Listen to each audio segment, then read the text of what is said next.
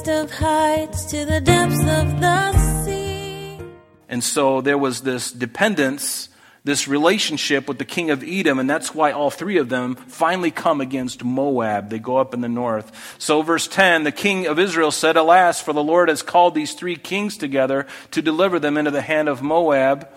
And you can hear the king of Israel, his panic, but Jehoshaphat says, "Is there no prophet of the Lord here, that we may inquire of the Lord by him?" All exclaiming, indescribable, uncontainable, you place the stars in the sky and you know them by name. You are amazing, God. All powerful, untamable, awestruck we fall to our knees as we humbly proclaim. You are amazing, God. Welcome, everyone, and thank you for joining us. You're listening to Truth in Christ Radio, a Bible teaching radio ministry of Calvary Chapel of Rochester with senior pastor and teacher Rob Kellogg. The combined armies of Judah, Israel, and Edom had to travel a considerable distance to attack Moab from the south. In Jehoram's guilty conscience, he was convinced that this combination was going to face the judgment of God. His own sin made him think that everything that happened against him was the judgment of God. King Jehoshaphat was just the opposite. He always looked to inquire of the Lord, which is how we should act in our relationship with Jesus Christ. Now let's join Pastor Rob as he continues in chapter 3 in the book of 2 Kings. It tells us that he tried to ally himself with him. And then another prophet comes to him and says, "Don't get involved with this man. Stay away from him." And then and then finally we see him here. Now with Jehoram, he's doing the same thing. It's like you would think that he would have learned a lesson already. But why would Jehoshaphat go back and do the same with Ahab's other son, Jehoram? I thought about this, and I'm like, well, maybe Jehoshaphat was a peacemaker. He's trying to make peace and have some kind of good feeling between the king of the north and with him as well, when he should have remained separate from the northern kings of Israel, or the northern tribe of Israel, the northern kingdom. And it is somewhat understandable in the natural for Jehoshaphat to do this. I'm sure he didn't want to have enemies with the north and have to go to battle against them at some point, brother against brother, tribe against tribe. I'm sure he wanted to avoid all that, which is all fine and good. But I believe God would rather have had Jehoshaphat remain unentangled with the kings of the north, because he would have had a better relationship with the Lord, and he would have kept his people out of danger, and God would have sustained him, come what may. It's always important to obey God, regardless of how things look on the outside, because obeying the Lord is always harder than caving in and doing the thing that everybody else does. It'll always be harder to follow Christ and to be obedient to God than it will to cave into sin. That is easy. That comes like breathing to us. It's so easy to do that. And yet to stay true and stay faithful to Christ is a very difficult thing. And isn't it true that it says, the old adage, it says the apple doesn't fall far from the tree. We see the same thing in Ahab's son. But what does the Bible tell us?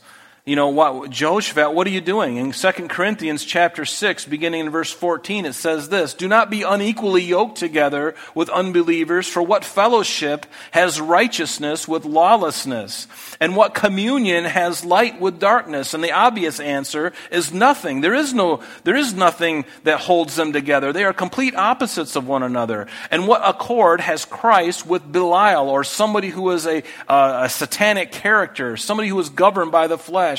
Or what part has a believer with an unbeliever? Again, we have to reach out to unbelievers and stuff like that, but we are not to be like this with them. We're not to engage with them and enjoy the things that they engage. No, you be separate and stand on the outside and invite them to come to the true light. Invite them. Be separate from all of that nonsense and invite them out. Don't get back in the mix of it and say, well, I'm going to evangelize my friends who are all these bad guys. Hey, listen, you come out from among them and let them come to you. And if they will not come to you, then so be it. You continue to pray and be the good example. But do not go back into the den of vipers.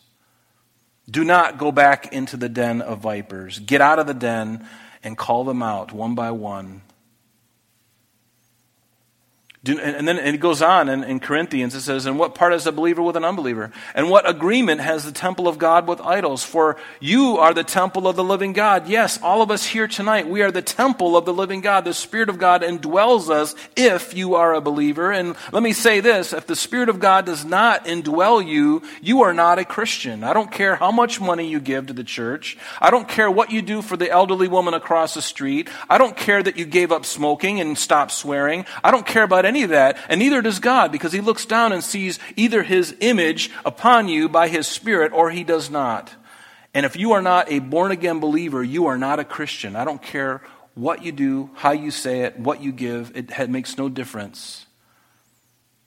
That's why Jesus said to a very religious man, Nicodemus, Nicodemus, you must be born again. That which is born of the flesh is flesh, and that which is born of the Spirit is spirit. You need to be born from above. You need to ask God for the Spirit of God to come in you. Otherwise, you are not a Christian. You are just a polished sinner. That's all we are. Apart from the Spirit of God, I can clean up my act, and I can, stop chewing tobacco and stop dating women who do, and I can do all these things. And unless the Spirit of God is in me, all I'm going to be doing is just nothing. It's worth nothing. Because God's not going to go on, wow, you did all those things?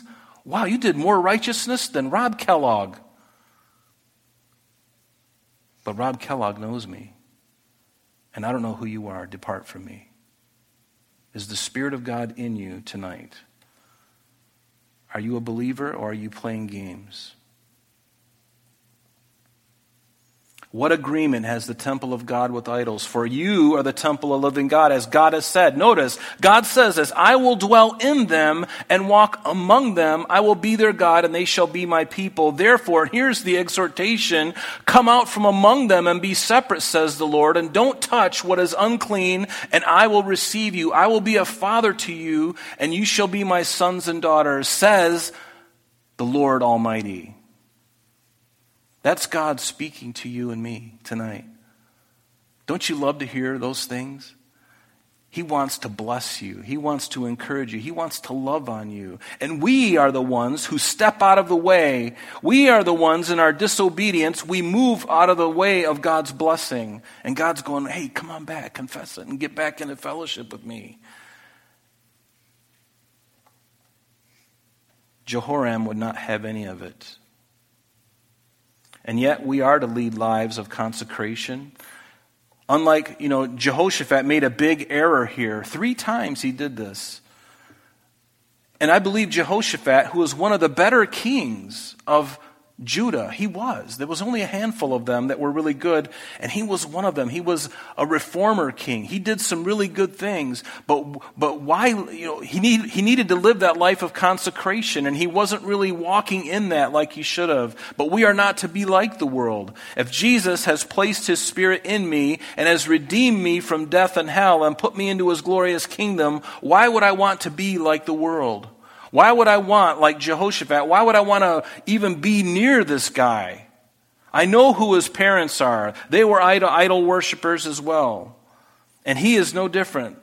It's one thing to go tell him the truth and give him the love of God, yes, but don't get into business with him. Don't get into his endeavors with him. No, you be separate. Stay out of it.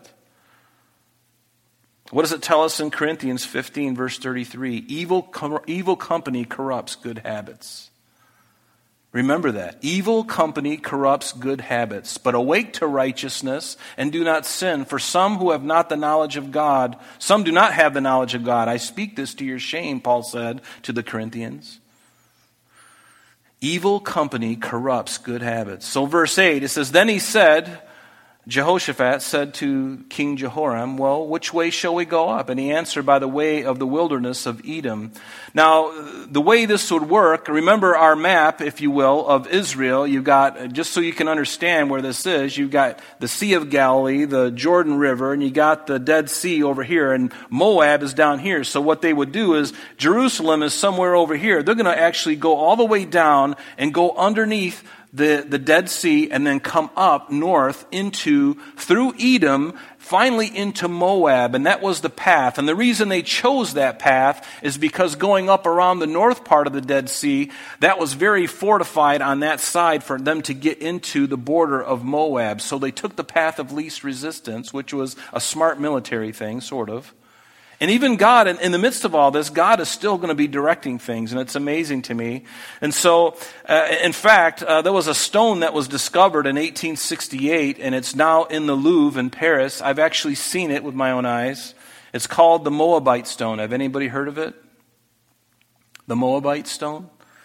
It's on display in the Louvre, and there's a transcription of what is said on that stone. And basically, this gentleman that we're talking about now, this king of Moab, this man named Mesha, who was the king of Moab, he wrote on this stele, which is basically just a thing that he engraved on this stone. He engraved what we're reading now. He engraved in there this battle between him and Israel. And he engraved in this battle that, as we just read, we read through the whole chapter, toward the end, he doesn't lose his life and he doesn't lose his capital, but a lot of men were killed. And then he sacrifices his own son, and the people of Israel, the kingdom and Judah, for whatever reason, they're like, this is just, we're out of here, is basically what they did. And that was like the straw that broke the camel's back. To see this man do this horrendous thing, even though they were doing similar evil things. For whatever reason, they decided to leave. And this Mesha attributed Israel and Judah and Edom fleeing or leaving them after he's pretty much destroyed, except he still has his life and the men in the palace there. But they decide to leave these three kings. And Mesha, in this Moabite stone, he says, it's because my God was with me. Chemosh, this God that I worship, this false God, he is the one who preserved me and protected me from the God of Israel. And some other things the stele says, the Moabite stone. But this is where it came from, and this is the man who wrote the stone. He says, me. He wrote this in the first person. So verse 9, the king of Israel went with the king of Judah and the king of Edom. Remember, Edom is just to the south of Moab. So you got the Dead Sea here, you got Edom here, and then you got Moab.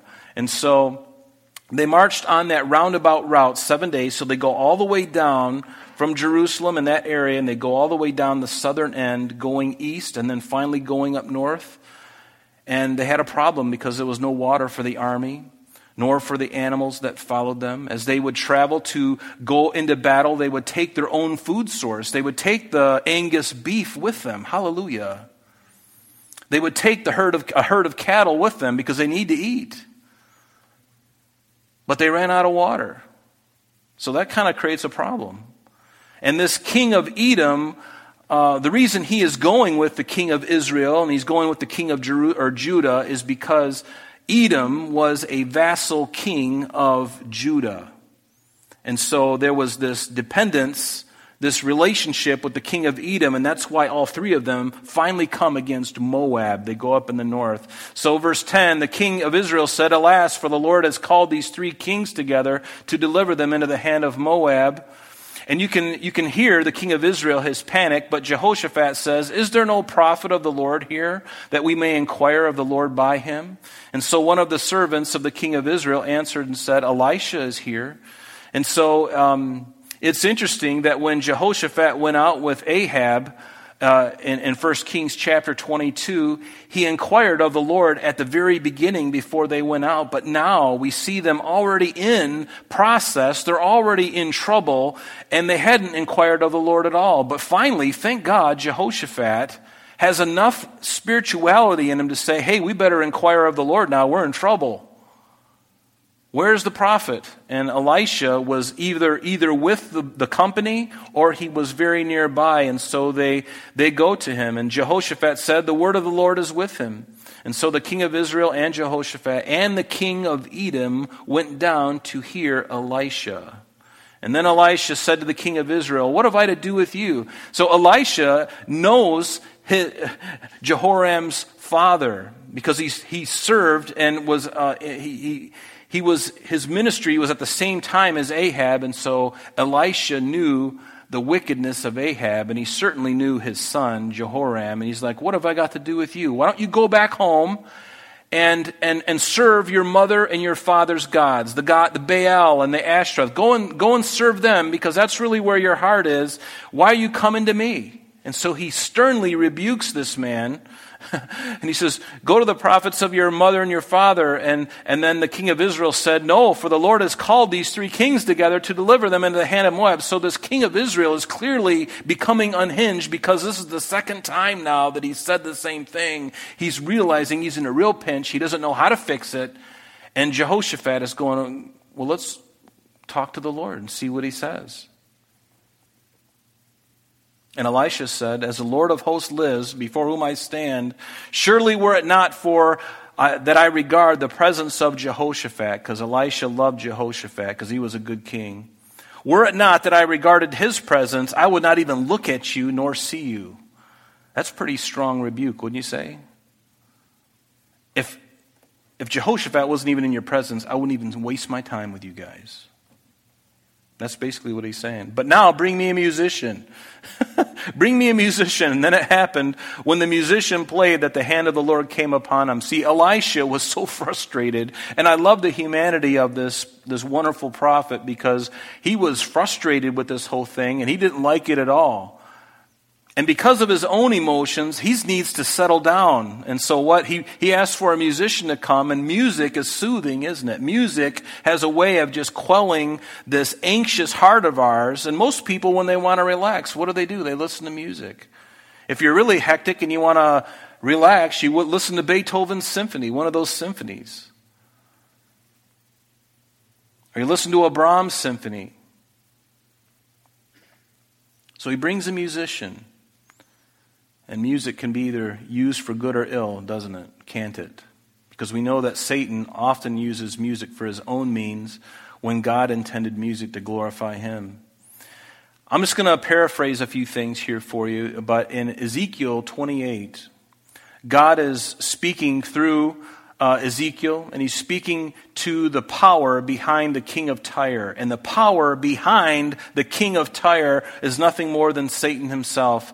And God is addressing Satan, Lucifer, addressing him directly through this king. And he goes on and he says, you were in Eden, the garden of God. This is Ezekiel 28, verse 13. You were in Eden, the garden of God. Every precious stone was your covering, the sardius, the topaz, the diamond, the beryl, all the bling. It was all around you.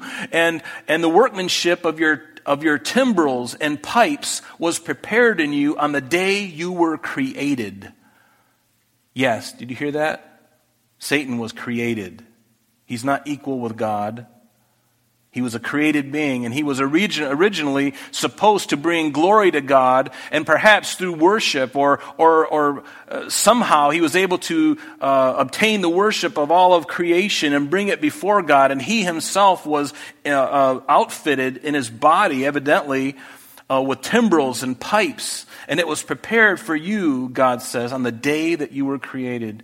And so Satan is very much into music. That's why he has perverted it. That's why many of our children are listening to garbage that's affecting their soul and thus affecting their behavior and their thoughts and their actions. What kind of music do you listen to?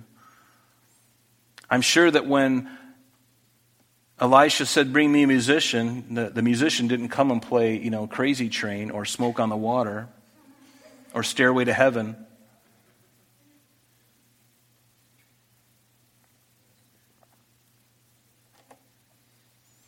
Music.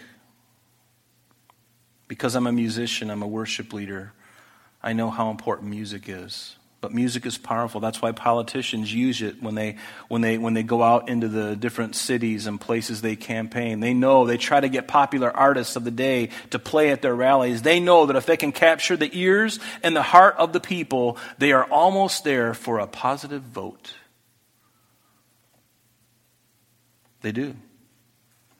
They use music. You look at everyone. I mean, every politician has their puppet musician or group of musicians that agree with them politically, and they exploit them. And they're glad to be exploited because they get more notoriety and more press. But Satan has hijacked music, and in the last 20 years or so, all of the talented musicians, they flock to play for the devil. And they're all selling records and millions of records. But now there are even more talented people within the last 20 years in Christian music that are playing for the Lord. But the temptations of them are great right now. And there is a great potential for them to compromise because now it becomes a business. And there's a lot of Christian artists that started off with the right heart. They wanted to worship God, and it was a good thing. And all of a sudden, the machinery of the music industry starts cranking. And even in the music industry, there's a machinery about it. And if they're not careful, they can be sucked up into the whole machine of the whole thing, and it becomes something different than what they started. And many of them, I think, would long to just go back to their local church again. And just say, you know what, I'd like to get back. But there's people who fill those positions that are doing a better job than you. Yeah, you got all the millions of records. And yeah, you'd fill the house, but you'd have a bunch of compromised Christians sitting there listening to you. Hopefully they'll hear the gospel and be saved. But notice that God finally speaks through Elisha, and thus says the Lord, God speaking through Elisha, says, make this valley full of ditches, for thus says the Lord, you shall not see wind, nor shall you see rain, yet that valley shall be filled with water, so that you and your cattle and your animals may drink. And I notice this in verse 18, it says, and this is a simple matter in the sight of the Lord. For him to do this without rain, without any kind of deluge, God does this. He says, just be faithful to make ditches. Just dig these ditches in this valley, and in the morning the water is going to be there. And and this is a simple matter for what the Lord's going to do. And then I love what it says in verse 8. Oh, and by the way, remember that thing you were asking about for deliverance and to conquer the Moabites? That's going to happen too. It's almost like a postscript. Yeah, I'm going to do that too. But I'm going to blow your mind with what I'm going to do now.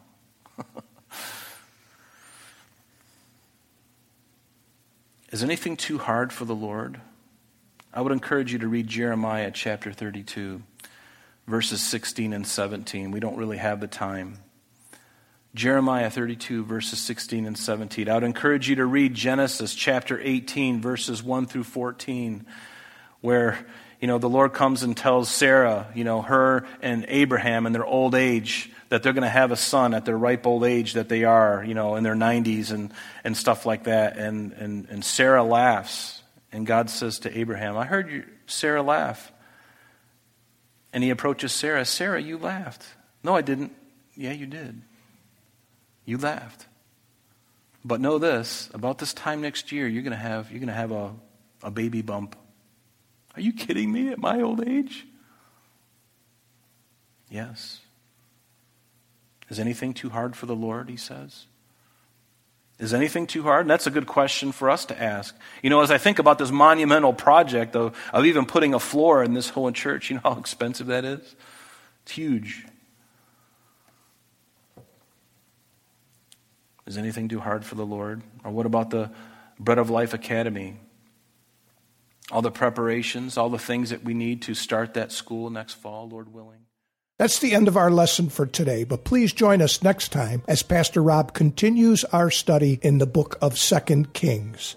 Calvary Chapel of Rochester is located at 2503 Browncroft Boulevard, Rochester, New York, 14625. You can reach us at our church office between 9 a.m. and 4 p.m., Monday through Friday, at area code 585-586-3140. If you would like to have an audio CD of today's message mailed to you in its unedited form, simply mention today's date when contacting our church office. You can also contact us via the web by logging on to www.calvaryrochester.com. There you will be able to access a number of useful things, such as information concerning our beliefs, our ministries, contact information, our location, service times, and much more. You can also download or listen to the radio and sanctuary messages free of charge from the teachings link at the top of the page. To listen to Calvary Chapel of Rochester's sanctuary messages or Truth in Christ Radio on your mobile device, just subscribe to both through Google Podcast or Apple Podcast. You're also invited to join us on Sunday and Thursdays through live streaming of our services and Bible studies. Just click on the online services link on the website. We're so glad that you could join us today. And if there is any way that we can bless you with your walk with Jesus Christ, please don't hesitate to call our church office. Remember, Jesus said, "I am the way, the truth, and the life. And for this cause I have come into the world, that I should bear witness unto the truth. Everyone who is of the truth hears my voice." May God bless you in abundance today as you walk with Him. And until next time, this has been Truth in Christ.